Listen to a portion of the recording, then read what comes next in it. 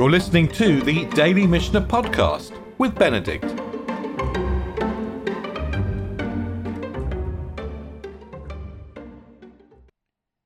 So we left the high priest in the middle of getting dressed. He's taken off his golden clothes after sacrificing the morning Tamid, and he's put on the white garments. And in a minute, just for a minute, before we go off and see what he's going to do in those white garments, we're going to find out a little bit about the origin of the cloth. And I wanted to mention, by the way, Pliny. Pliny has a natural history. I just brought you a picture of the title page in obviously not a contemporary manuscript. And in his natural history, he records the place called Pelusium, which is in the Nile Delta. By the way, the Targum sometimes translates Ramses as Pelusium. So it's a known place in the Nile Delta. This place in the Nile Delta was a really fantastic center for linen. And in fact, even today, Egyptian is a great place. People talk about Egyptian cotton. Egypt is a great place for cloth. But anyway, Pelusium in the Nile Delta, according to Pliny, who's a historian contemporary with the Mishnah, he records this was a great place to buy linen. And so the Mishnah records, and we're now in the 7th Mishnah of the 3rd chapter. B'shachar haya lovesh pilusin shel shtem asar maneh. In the morning he'd wear Pelusian linen, worth 12 minas, that's 1,200 zuz. Uvein ha'arbaim hindavin, Indian linen, sounds like Indian, hindavin, like Hindu.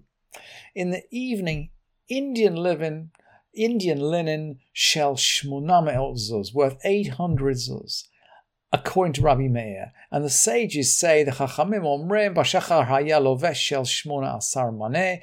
They'd say in the morning he'd wear the worth of 18 maneh. Uvein ha'arbaim shel shneim asar maneh. And in the evening, 12 maneh. Hakol shloshim maneh. Altogether 13 maneh. A maneh is 100 zuz. So what are we talking about here? Well, just to get this into perspective, 1,200 zuz. So we remember Chad Gadya, the goat that father bought. The goat that father bought was 2 zuz, actually. And rental, there's a reference in Bava Metzia, by the way, to the rental on a courtyard for a year. It's just brought by as an example, but it's just an interesting fix. Must be a relatively reasonable example. The rental on a courtyard for a year is 40 zuz. And of course we know it's famous in Ketubot that the minimum price on a ketubah for a bride is 200 zuz. So that puts into perspective, if you like, the priest's clothes in the afternoon, which are worth 800 zuz, and in the morning 1,200 zuz. Or if you follow the Chachamim, 1,812 zuz. These are really very special clothes. And the Mishnah continues, Eilu mishel tzibur. These are at the cost of the community. And if he wanted, he could add more of his own. So maybe some of these high priests were rich, and we talked before about the fact that it seemed to be possible to buy the high priesthood. So maybe, just like you can buy a peerage, so maybe, some of these high priests were well off, but these were fantastic garments. Fantastic garments. So what is he going to do? Balo etzel paro. He's going to come to his own bull. Ufaro haya omed bein ha'ulam ve'lamizbeach. And his bull was standing between. The ulam is essentially the outer sanctuary. It's ufaro haya omed bein ha'ulam ve'lamizbeach. Between the outer sanctuary and the altar. Roshul Adaron Vufanav Lamarov, and its head was facing south, but they would make its face point west. And the priest would stand on the eastern side, but facing west.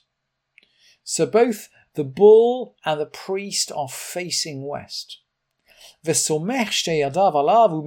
he presses both his hands on it. So he's pressing from behind the head of the bull. He's standing, if you like, behind the bull's head, and he's pressing down hard on its head. Umit vadeh, and he confesses. Really interesting. It's the first time, I think, that we've seen the concept of vidui, of confession, in the Mishnah of Yom Kippur. We'll come to it more, of course, in the 8th chapter when we come to the Yom Kippur of today. But this is the first time we've seen it in the temple service. And then, of course, this will be really familiar. V'chach haya omer, and this he would say, Ana Hashem, aviti, pashati, chatati.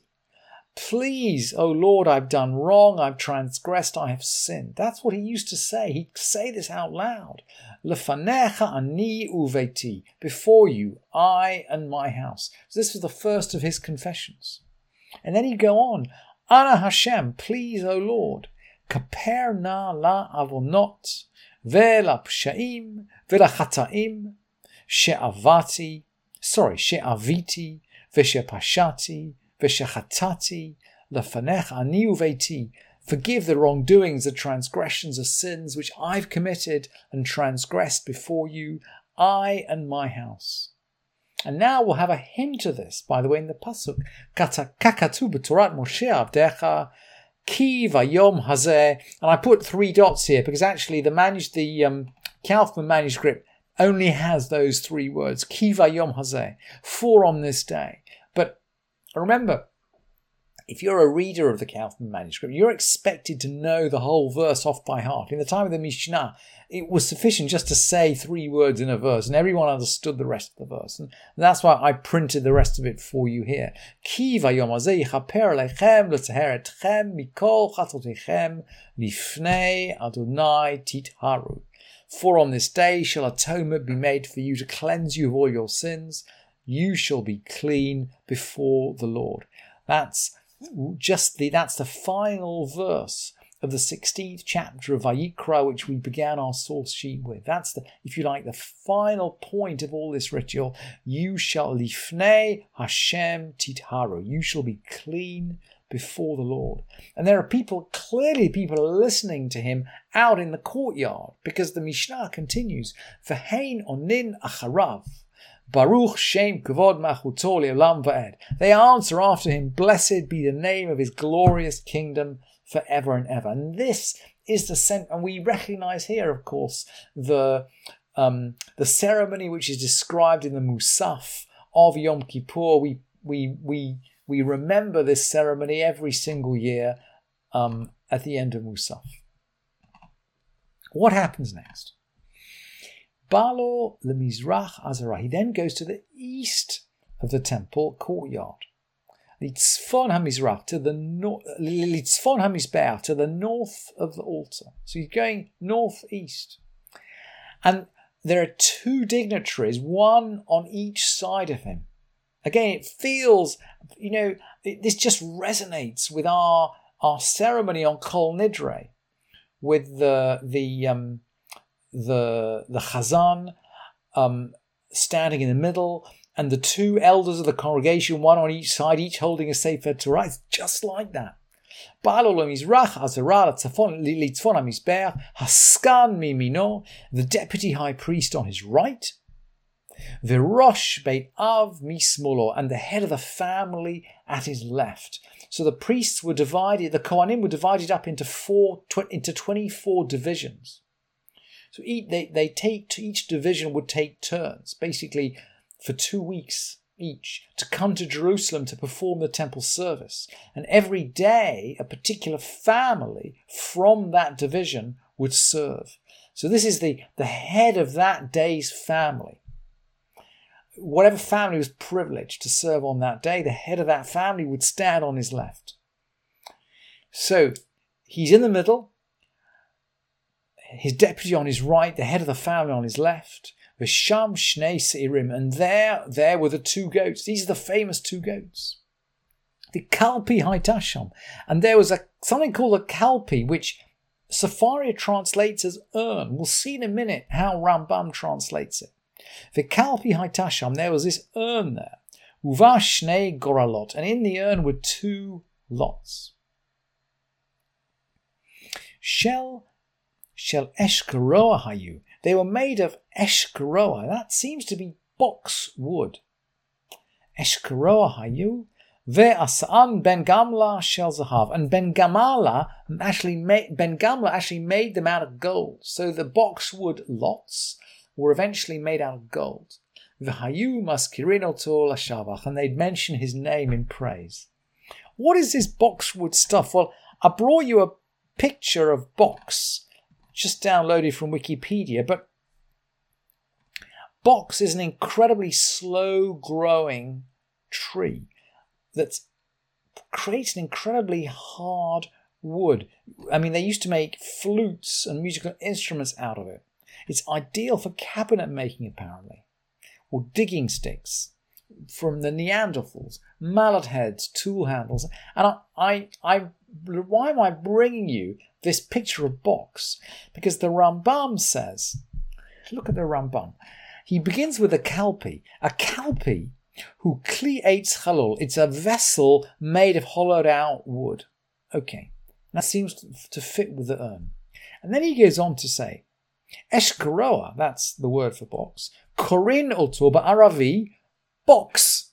Eshkeroa is called box in Arabic. This seems to be box. Vehu bilshon ivri brosh, and it's brosh in Hebrew. And Wikipedia actually reminds us that the word that we use today, box, a box today means a container, was originally a receptacle made of box wood. So it seems like, the kind of box that we use for carving boxes today was the kind of wood that they would use to carve out these two lots. So they had these two wooden lots carved out of some incredibly hard, durable wood until Ben Gamla made them of gold, remade them of gold, and of course then they would mention his name in praise. And the next couple of Mishnayot just then refer to different things that people made. So we'll carry on talking about what they made, and then at the beginning of the next chapter we get back into the question of what we're going to do with these two lots and the goats. We're gradually working through the order of Yom Kippur on a timeline. But yes, we are making a diversion. The people seem to be important, right? As we go through this, we're mentioning all the important people. Maybe that's as we get onto tomorrow's mission, we'll mention some of them for praise and some of them for not for praise. But maybe that's a lesson here, that it's not just the ritual which is important, the people are important too. Thank you for listening to this edition of the Daily Mishnah Podcast with Benedict.